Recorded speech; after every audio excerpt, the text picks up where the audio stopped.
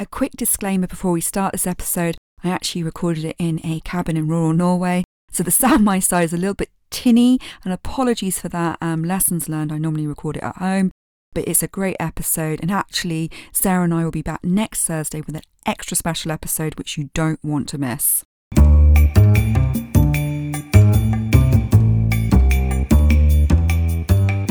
We know that gossip can be fun. It's a way to connect with others and share valuable information. But what happens when gossip takes a turn for the worse? Today, we're actually going to be diving into the world of blind gossip. Rumours that keep you guessing, but never reveal the subject's true identity. Blind gossip has become a breeding ground for online witch hunts. People get obsessed with uncovering the truth, and it's like a frenzy to find out who's behind those mysterious clues. Which is exactly what we've seen in the last few weeks, with people frantically trying to uncover the identity of a male BBC presenter accused of inappropriate behaviour. Yes, and what we want to know is if blind gossip is just a modern-day tool for exposing corruption and bringing down powerful people. Or has it become an uncontrollable form of speculation that possesses the power to ruin lives without accountability or due process? Let's find out and go straight to the comments. Okay, first, Sarah, do you read blind gossip? Yeah, I have to admit that I do. But it's only something I discovered last year, so relatively new.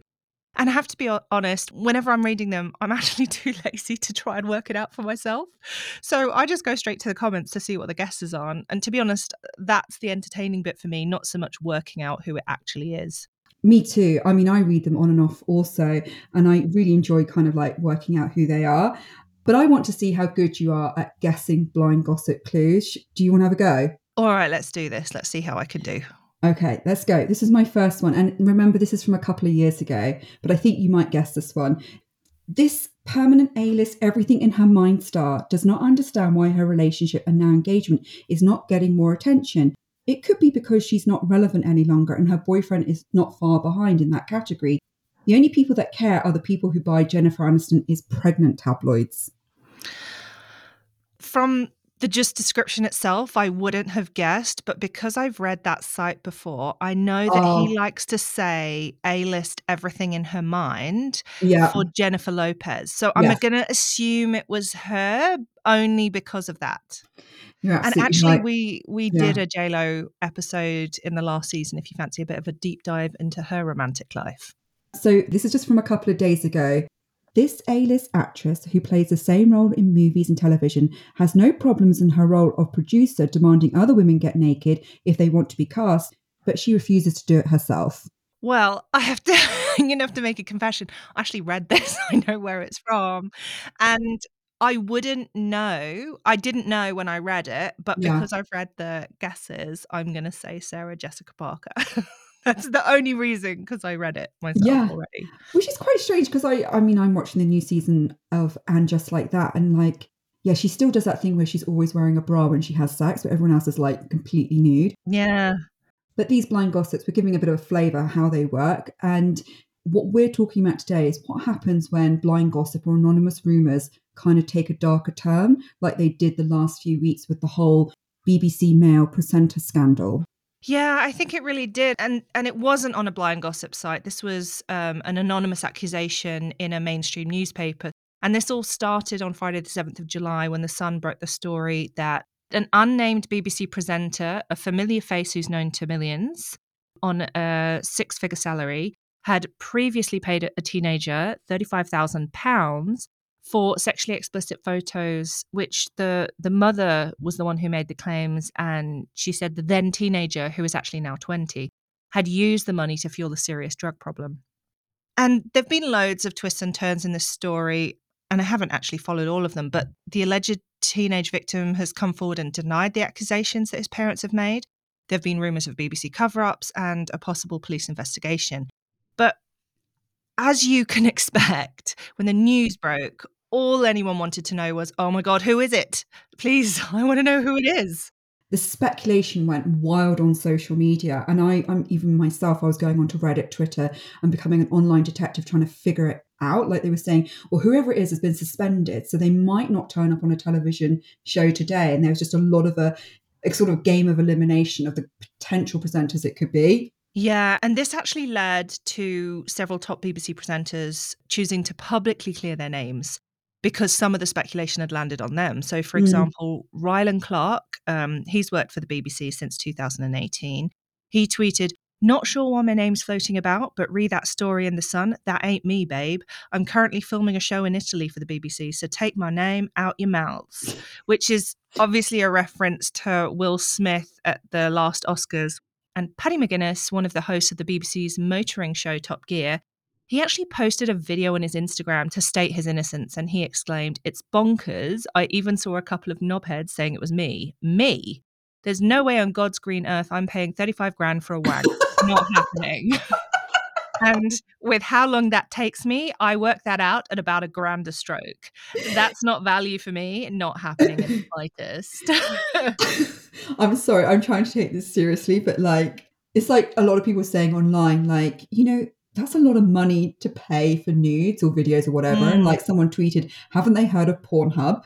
Exactly. I mean, it doesn't make sense to me, but then, Yeah, that's yeah. that's me. But with Paddy McGuinness, who we just mentioned, he's a comedian, so he did obviously what comedians do best and made a joke. But I mean, there were several other, supposed suspects who they took it much more seriously and they pointed out the legal issues involved. So Jeremy Vine responded to tweets who were trying to identify him as the BBC Mm, presenter. And he said, "This is seriously defamatory of me. I have screenshotted it and the retweets and passed it to a lawyer. There is no truth whatsoever in what you are mm. saying." And similarly, broadcaster and journalist Nicky Campbell, he's even gone to the Met Police to report trolls. And on his BBC Radio 5 live show, he said, "So a bit of perspective here. Worse things happen at sea, as they say, but it was a distressing weekend. I can't deny it for me and others falsely named. Today, I'm having further conversations with the police in terms of malicious communication and with lawyers in terms of defamation." Well, that brings me to the legal side of this. I mean, why couldn't the Sun just name the person? I mean, it just seems a bit silly when you can go and find out who they are on Reddit and Twitter anyway. Yeah, I mean, it is a bit confusing, but British press laws have often been seen as particularly restrictive. And what that means is that there's a lower threshold for being liable for defamation in court. Two of the biggest legal challenges facing journalists in the UK are defamation law and privacy law. And I'm just going to briefly explain it. Don't worry, I'm not going to become a hardcore lawyer here. But defamatory statements are those which tend to expose a person to hatred, ridicule, or contempt, and could cause them to be shunned or avoided or lowered in the estimation of right-thinking members of society. And then in privacy law, it states that everyone has a right to respect for his private and family life, his home, and his correspondence. So in this particular BBC case, it's not believed that there are any court orders or injunctions, but the legal risk of linking a prominent person to what can be considered serious allegations is what actually stopped the mainstream news outlets from putting the name in the public domain. And this is mainly because the allegation involves a potential crime that could have a maximum sentence of 10 years in prison. This was something that was echoed by the BBC Director General Tim Davies, and he told staff, "By law, individuals are entitled to a reasonable expectation of privacy," which is what's making this situation much more complex. Yeah, and to be honest, I just feel like it's one big media game. I mean, the Mm. Sun knows exactly what they're doing, and then there'll be wild speculation once the story's out. The cat's out the bag. They're happy as they're getting all these website clicks and making money. The BBC as a corporation is then forced into this position and to spin this PR line, like you said about the rights to privacy, and they have to do proper investigations.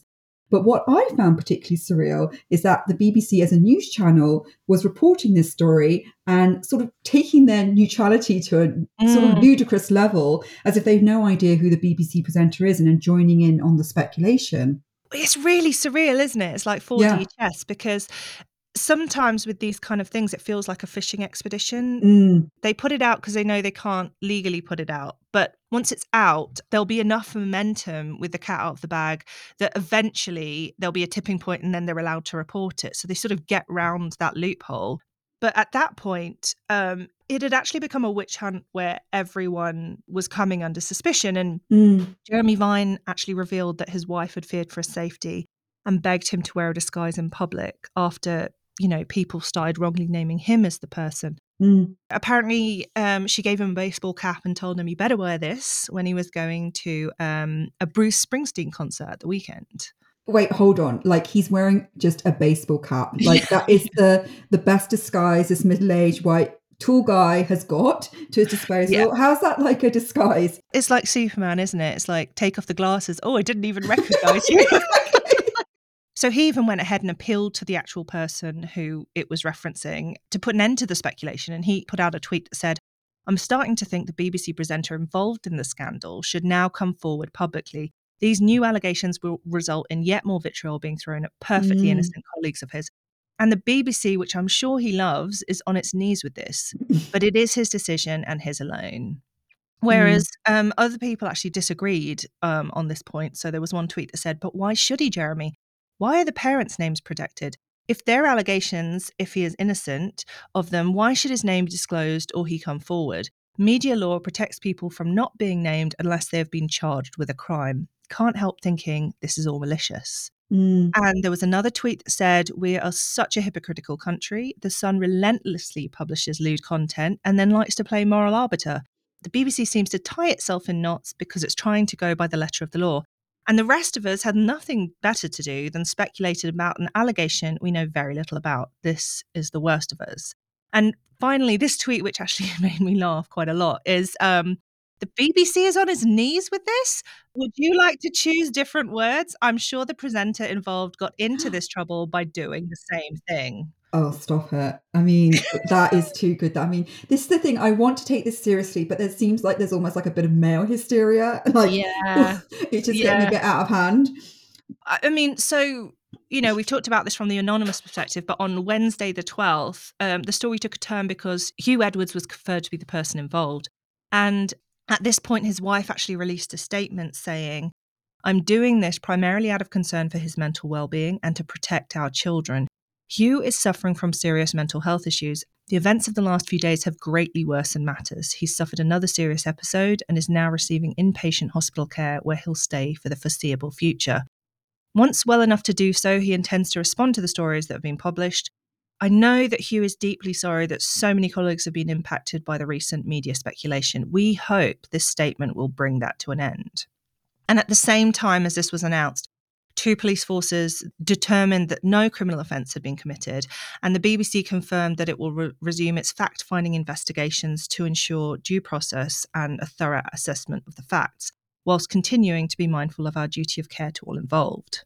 We've literally just covered the Phil Schofield sort of online mob and the whole sort of mental health fallout from that, and those interviews he gave where he said he was really being driven to the edge. Yeah. I went onto Twitter just to take a temperature reading of how people were responding to the statement and the news that it was Hugh Edwards. And the first tweet I read was, and it was really trending, was, "I'd be trying to top myself off if I spent 36,000 on nudes." And then the second tweet, "As always, the Sun sets out to destroy people's lives. We see a family destroyed and I, for one, feel sadness for everyone affected." And then this third tweet, "He didn't have mental health issues until he got caught. I've no sympathy for him. I hope he's paying privately for his treatment." Well, let's just say, when I read some of these and a lot of the responses, there was not a lot of empathy. Like we just discussed also in our Titan episode. I actually start to wonder if some of this is to do with how it seems that the BBC celebrities have, previously gotten away with some really bad behaviour without any repercussions. So, the main one I'm thinking of is Jimmy Savile. Yeah. So there was a Daily Mail comment that said, "BBC is a haven for pervs. Everyone knows it and no one does anything to stop it." So I think there's this weird desire to overcorrect and actually heap punishment on the current people to make up for the fact that the previous ones had not been held to account. But I do want to say, sexual assault, it's a really serious thing and there should be appropriate punishment for those proven to be perpetrators. And that should be regardless of their position, their wealth and their fame. So, I mean, that is something to bear in mind, but. But like you said, I do feel like we're in this era now of hypervigilance of sort of Me Too behaviour. And I saw this comment on the Mail Online. "On the tube now, they say report someone looking at you in an inappropriate way. And my friend has a serious vision problem, and I bet he will be arrested any day. This has just gone to a witchfinder general level of guilt." And it really then made me think of The Crucible, like when we talk about witch hunts. Yeah. And I think my main introduction to The Crucible. Yes, I studied it as a play, but I also loved the 90s films with Winona Ryder and Daniel Day-Lewis. It was just so intense. Like I had that stomach ache, from watching it. Yeah, I love that film. But we actually had to do the play at school as well. So we really went into it. And I actually enjoyed it. But it was, it was essentially about a group of teenage girls who are whipped into a hysteria. And then they're just, going around accusing everyone of being witches. Mm-hmm. But particularly the wives of the men they fancied. Yeah. So, that was an interesting correlation. But I don't know. I've always felt really emotionally invested in the whole story of the history of the witch trials. Because it's pretty much always women who are the ones that are hunted. And I could so see myself being one of those if I was alive in those times. I'd just be one of those eccentric people that they're like, there's something wrong with her. We really have to go Me for her. too. We'd have cottages opposite each other and they'd be like, oh, she's too old to be single, must be a witch. And she talks too loudly, she must be a witch. And my dad was actually born on Pendle Hill, where one of the famous Lancashire witch trials started, where 10 were actually hanged and a number of others were imprisoned. And I think it really just highlights this absolute danger of mob rule and group hysteria, But yeah, it's interesting because I really associate witches with Salem and the UK, but I sometimes forget that it was happening all across Europe. And when I first got to Norway, someone told me this terrifying story about one of the worst witch hunts in Europe. It was in northern Norway. There's this place called Vardø. It's a very small, very remote and desolate place. And he's even been referred to in the history books as the entrance to hell. Wow. So I'm setting the scene for you. But between 1593 and 1692, 91 people, mostly women, were found guilty of witchcraft and killed. It all started when around 40 fishermen died at sea in a storm, and they then accused all the village women of sorcery and burned them at the stake. Wow. And one of the things I'd love to do is actually go on a trip with you to go and visit this place. Oh, I'd love to. Yeah, they've now got a memorial there, and it features a sort of burning chair that overlooks the sea. And I think it's a very somber reminder of the terrifying things that happen during witch hunts. I mean, I think it's fair to say, Sarah, that we are hooked on mysteries. Yeah. So you can understand why the BBC story really blew up. I mean, look how popular true crime is. And as soon as there's a secret we're not in on, we're desperate to be on the inside. That is so true. And, when I was looking up, I found this Quora comment in response to the question, why are humans so driven to find answers to mysteries? And someone wrote, humans are driven to find answers to mysteries for a variety of reasons, including 1, curiosity. So, humans have an innate desire to learn and explore. 2, there's actually an evolutionary advantage. Those who are curious and sought answers to mysteries were often the ones better equipped to survive and then thrive and reproduce. And 3, I think this is a really big one, sense of control. So finding answers to mysteries can really give us this sense of control over our environment and our lives. And it allows us to understand and predict the world around us, which can be very comforting when it feels like the world is uncertain or dangerous. And 4, social bonding, basically. So solving mysteries, it can be a social activity that brings people together, and it can create a shared sense of excitement and accomplishment, and it gives you a sense of community. So there are a lot of reasons why mysteries are popular. I mean, I think I already know the answer to this, Lisa, but for our listeners who don't, do you like mysteries? Oh yes, I absolutely love mysteries. And I'm still trying to figure out the Bermuda Triangle and Bigfoot. And why Solange beat up Jay-Z in the elevator. I mean, that is the biggest mystery of all time. Yes. And why Beyonce just stood there as if nothing was happening. And just sort of was shuffling to the side, don't touch my dress. Yeah. And I just love all that. And actually, for the listeners, if you want a good podcast recommendation, there's Unexplained Mysteries. And I think they even say that, that we just love, it's not enough that the world is just mysterious in itself. We need another mystery on top of the mystery. Do you see what I mean? Totally. Yeah. But I just get a bit frustrated because even though it's called Unexplained Mysteries, I still want some of it to be solved. I get a bit irritated after a while, Yeah. I get that because one of my favorite podcasts is a true crime podcast called Case File. Mm-hmm. And most of them are solved crimes, but there are unsolved ones on, and that really frustrates me. I'm like, but I need to know. Yeah. I've always said, which is really weird, if I was a psychic, if I could just know the answers to the world, the first thing I would do would be to go around finding out the answers to unsolved crimes. Like, I really need to know who the Zodiac Killer is and Jack the Ripper. I'm like, this is what I need to prioritize with my psychic abilities. So you're not going to be talking to all your like distant Aunt Gertrude types then? No, I'm going to be solving these mysteries. Yeah. And as I shared on the last episode, I do genuinely find the unknown quite scary. I'm sure it's a control thing, but my mum used to do this thing where she'd be like, I've got a surprise for you, but I'm not going to tell you. You'll have to wait and see. And I would just be so frustrated. Yeah. And she'd usually end up telling me. But for me, it was either tell me or just surprise me at the time. Don't tell me you're going to surprise me. And now I've got all this time just waiting. Like, I really don't like that. That stresses me out so much. It just gives me low-level anxiety. Yeah. Is this a good one or one of those really bad ones that you thought was great and was terrible? Yeah, exactly. I mean, and this isn't the first time these unnamed scandals have happened. And then, they trigger a slew of armchair detectives. This story with the BBC actually reminded me of when female comedians Catherine Ryan and Sarah Pascoe, they talked about a sexual predator they'd worked with, but they didn't name them. And at the time, people's responses, for example, comments on DM were either get it out in the open properly or keep quiet, don't tease. Another was the police are the people to tell, not audiences. If these two are serious about protecting women, why have they not reported the offences? And then other people were skeptical. There was a comment that said secondhand publicity seeking speculation. Another one that said book to sell, no doubt.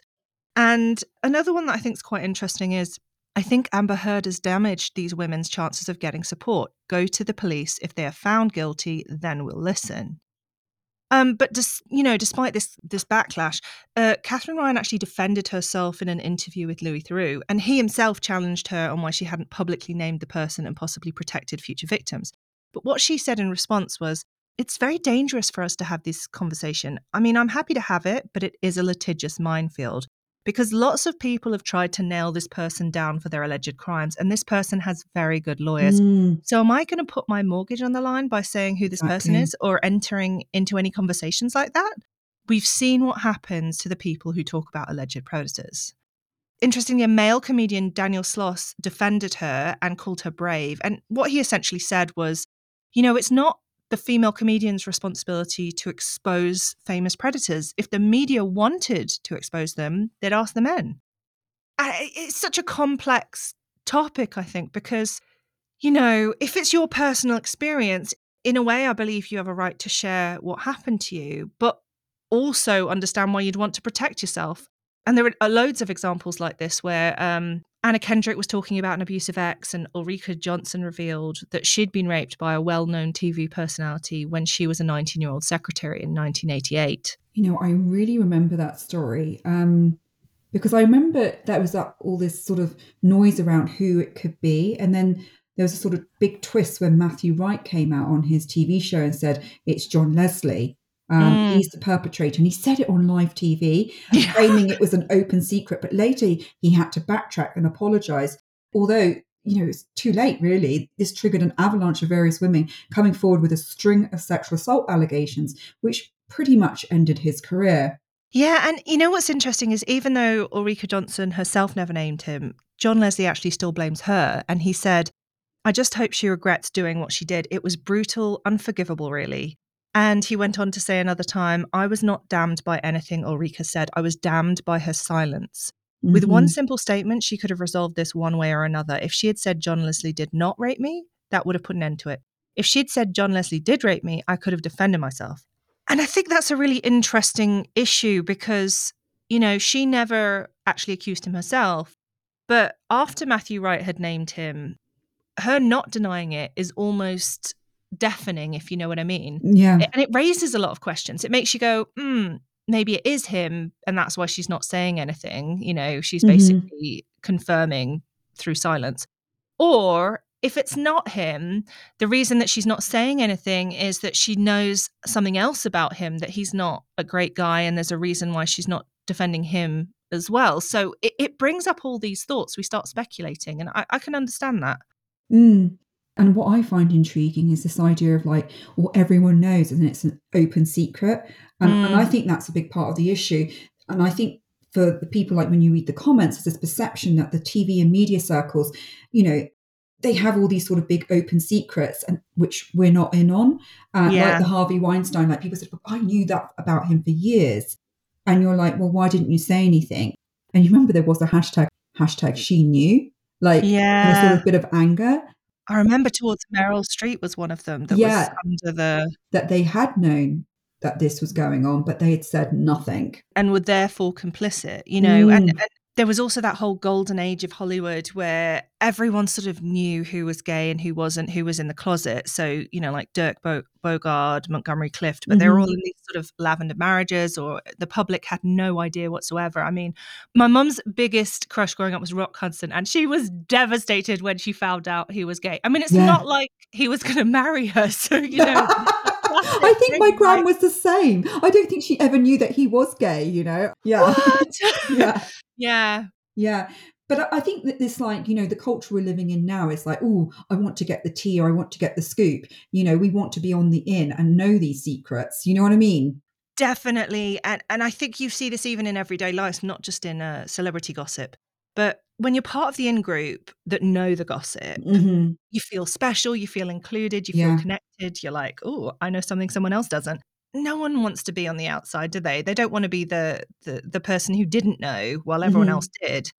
And I think that's one of the reasons gossip's so popular. It's also another form of entertainment. We want to know the craziest, most salacious things that others get up to, especially celebrities, because they're living these charmed, totally over-the-top lives, and we want to know they're human, that they make mistakes, and maybe that even despite the fame and the riches, their life's actually more of a mess than ours. So we can feel a bit better about our own lives. So I think that plays a role for sure. Outside these anonymous scandals in the mainstream media, there is also a whole industry of what is called, and we described it earlier, gossip lines that are really starting to rival, and I would even say starting to replace traditional journalism. Just to make it clear what a gossip blind is, GQ has got this great description. They are pulled from a network of unnamed sources, industry insiders, or submissions from users. Blinds are usually 1 or 2 lines with clues written almost entirely in code, detailing a shocking rumour about someone that isn't public knowledge yet. And they are huge on social media, especially on TikTok. And like I said, I think they're almost starting to replace official news websites and gossip websites, because they can seem quite slow in comparison when it comes to the rotation of kind of news stories. And like, oh, did you hear about so-and-so going to a coffee shop and they did this and did that to the barista, Yeah, it's all in real time. And I think, like you said, TikTok has definitely fueled this resurgence of blinds. But it's not a new thing. I mean, gossip blinds actually date back to the late 19th century when Civil War hero Colonel William Dalton Mann, that's quite a mouthful of a name, he inherited a paper from his delinquent brother. He then hired a network of servants and spies to basically pass him gossip about the high society figures in New York at the time. And then he published them in a column called Saunterings as riddles, quite similar to Bridgerton's Lady Whistledown, which is a very popular show. And, the format of concealing names through code, it's existed throughout the 20th century. And it sort of set the ground for modern gossip columnists, and even played a role in historical events like the Hollywood Communist Blacklist. But in addition to the appeal of the salacious gossip, there's also this added fun of trying to solve a riddle. And this really took off in the mid to late 2000s when blogs were huge. So it gave rise to sites like Crazy Days and Nights, which is often shortened to CDAN, Laney Gossip, Blind Gossip, and now with social media, you've got these Instagram accounts like Dermoir, which are absolutely huge. Oh my goodness, yeah, they're absolutely huge. And it's interesting because there almost seems to be like similar themes that reappear on these blinds. It almost is like this. So this is what I kind of worked out. You've got obviously celebrity hookups and affairs. Then you've got the closeted stars and contract relationships, or I'm doing quotation marks, you can't see, bearding. And then you got this, and then another quotation mark, I'm doing yachting, the idea of young female actresses, models taking part in high-class prostitution, often in Cannes and Dubai. And then the dark part of it that I'm seeing more and more of is a real fixation on paedophilia and illegal behaviour. Yeah, no, I've really noticed those themes myself. And it Mm. seems that Sedan, as we said, Crazy Days and Nights, I do read that sometimes, but purely for entertainment. And I take it with a pinch of salt, like I'm watching a soap. And it's funny, actually, because if you read enough of them, you'll see that there are contradictory ones about the same celebrities on the same site. So, I've seen blinds that implied that Henry Cavill was secretly gay one minute, Hmm. and the next minute, the blinds are implying that he only likes underage girls. So it's like, well, Mm. I mean, it can't be both, guys. It can't be Yeah. both, and that's where you have to start going, okay. Yeah. There was a Reddit thread where it said, what's the most interesting celeb blind items that you've come across? And one person, he gave 3 of the top ones for him, which I think give you an idea of the level of blinds. Yeah. So James Dean not dying in that crash, moving to Canada, getting married, having kids and grandkids, and dying a few years ago, which Hmm. isn't something I've heard, but it's, it I thought that sounds was similar to Elvis. Elvis. So yeah, Yeah. yeah, yeah. And then Marvin Gaye being a serial killer. I mean, I that's mean, I've seen that very pop out up. there. Like, what the hell? Yeah. I haven't seen that at all. And then a whole nother crazy one was Tom Cruise being a client of Lily Sobieski, who's an actress, but that as her working as a dominatrix. So I was like, oh, that's what? you know? But like, Um, yeah, I was just scared you were going to say something about Scientology because I don't want them to come after us, you know? no, we're not no, it was Yeah. literally just dominatrix stuff. It's fine. But yeah, I've been reading these sites on and off for a couple of years. And I mean, these are still in the realms of sort of crazy celebrity gossip and almost so unbelievable that they're funny. One of the commentators on the site said this, which I thought was very good. You're simply using this site to feed your own prejudice and assumptions about celebrities, which is that they're all, apart from one good egg or two, all degenerates, and that we should distrust them. What you want from that site is confirmation and validation from your own biases, and that's exactly what it's providing to you. I've noticed over the last I would say over the last year, there definitely seems to be a rise in what you could call almost full scale upsetting conspiracy theories. Yeah, I've noticed that myself. And Troy McKeady, who's the co-host of the celebrity gossip podcast Beyond the Blinds, he's spoken about this, and he said a weird thing happened post Me Too, where Sedan and old school casting couch stuff, which has always been at the core of Sedan, crossed paths with QAnon, Hmm. and now they exist in the same world. So it's really become hard to navigate. And people have started commenting on this on the blinds themselves. So, for example, I saw one comment that said, "It's all bullshit. Sedan is for fun. If you want to fall into it and make it your life, that's your decision." All of these people falling for QAnon BS already have underlying psychological issues. And just for those who don't know, because I didn't really know myself, QAnon is it's a wide-ranging and unfounded conspiracy theory that started around 2017, and it says that President Trump is waging a secret war against elite Satan-worshipping pedophiles in government, business, and the media. Oh, yeah, I know a little bit about this. I mean, lots of talks about global elites and deep state, which, to be fair, I am a little bit suspicious of individuals and companies who have just a bit too much power and maybe a bit too much money. Yeah, and I mean, I completely understand that natural suspicion towards power structures that you're actually talking about. But I mean, the difference with these quite extreme movements, such as QAnon, is that they can actually be used as a cover for anti-Semitism, and also this idea of needing to fight back against the so-called evil cabal. It has actually been used by certain anonymous groups online to actually encourage violent and illegal behavior, unfortunately. The thing is, though, conspiracy theories, they do have a strong psychological appeal to quite a lot of people. And psychologists have done some research into this. So, Karen Douglas, a psychology professor at the University of Kent, said, on some level, we're all predisposed to be suspicious or mistrustful of government. That we are wary of groups or people we do not understand makes sense from an evolutionary perspective. In some ways, it's quite adaptive to be suspicious of other groups for your own personal safety. Some of the research has actually suggested that conspiracy theories enable an alternative reality in which people can basically defend a fragile ego. And they do that by seeing themselves and their groups as important, that they have an alternative secret explanation about certain world events. It can also help people make sense of a world when they're feeling out of control. So when they're anxious or they feel powerless. So, University of Bristol psychology professor Stephen Lewandowski says, it can be psychologically comforting for some to believe that powerful people are behind random events. And then there's just the whole element of being entertained and the opportunity to uncover a mystery in an exciting story.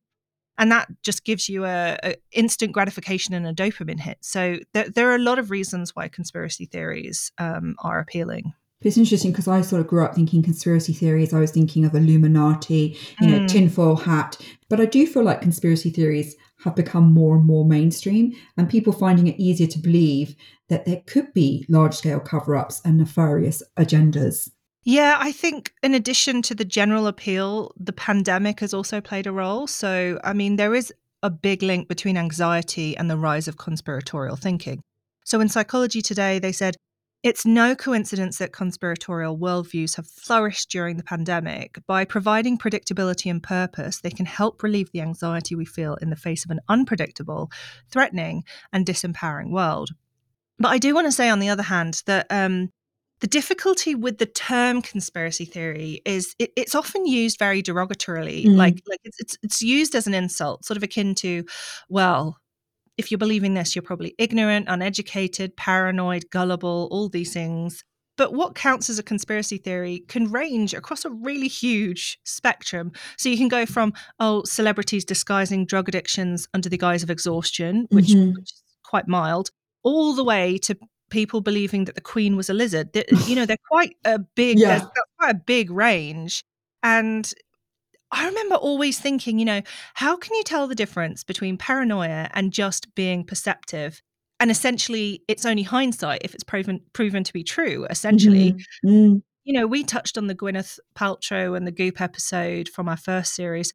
You could say I subscribe to some alternative beliefs, particularly around spirituality, etc. So, definitely by some people's standards, I might be considered what my uncle used to always call a cosmic pixie. And then on other standards, I'm quite a fan of science and things like that. So it's a complex topic. I also think these blind gossip sites can be an important way to expose corruption and redress the power balance. And I'm really all for healthy skepticism and encouraging critical thinking. I think Hollywood has been called Hollyweird for a reason and for a long time. And I think it's quite good that we have these sites that are kind of keeping tabs and check on what is going on. And actually, there was this recent blind that was posted on CDAN that sort of highlights their potential to create a positive impact on the world. And it was this post. What happens when staffers who work for two of the biggest pop stars in the world read CDAN religiously? They change the world. Touring companies are now planning to run mandatory sexual assault and racist background checks on touring staff. Me Too checks limit the risk of scandal by weeding out anyone who stands in the way of profits.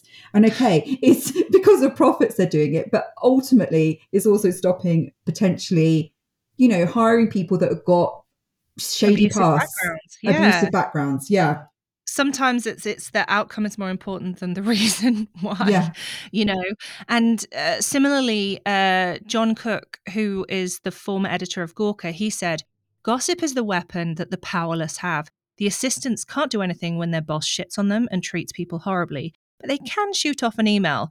We were able to sort of seize on these power dynamics and hold people accountable. So there's definitely an upside to this kind of industry as well, or a potential upside.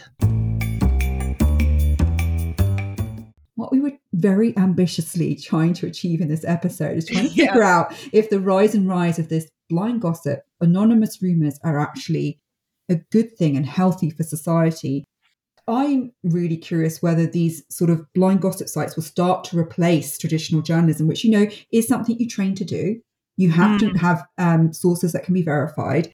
And it also puts the readers in a strange position where it's like, well, do they even care? As long as it's really juicy gossip, it's exciting. Does it really matter if it's that truthful, if it's slightly anonymized, but you kind of know who it is? I think people are inherently curious. I mean, we love a good mystery. So secret scandals are hugely appealing. And I'll hold my hand up and say, to me too.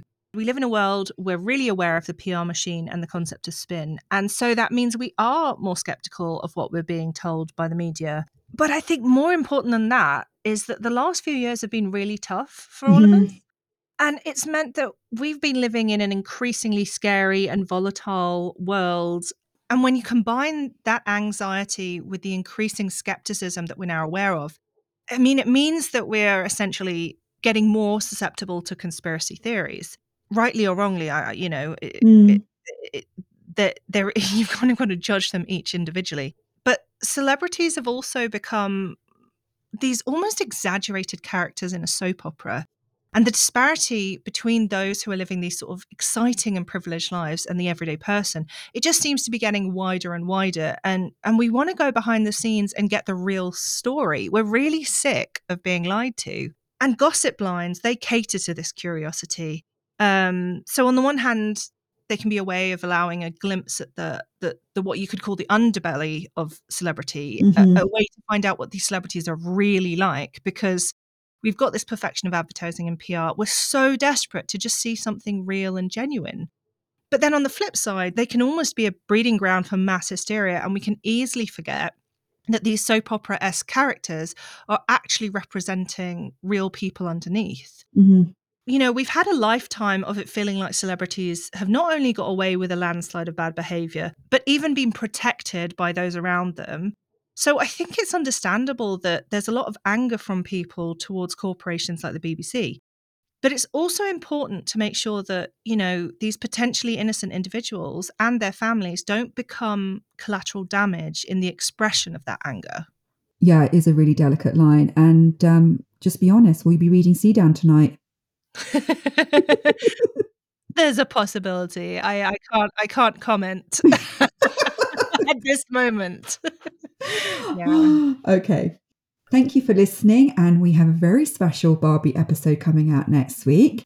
I am super thrilled to be doing this. Sarah, are you ready to go and see Barbie? I'm ready, and I've got my pink outfit nicely picked out. Me too. And we need the selfie for the proof. Okay. See you next time. See you next time. Thank you to our lovely producer, Emily. If you enjoyed today's episode, please don't forget to leave a review and subscribe. It really does help us in reaching more people.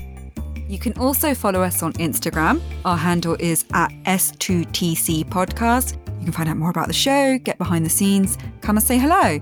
Until then, see you next time. This podcast has been produced by Emily Crosby Media.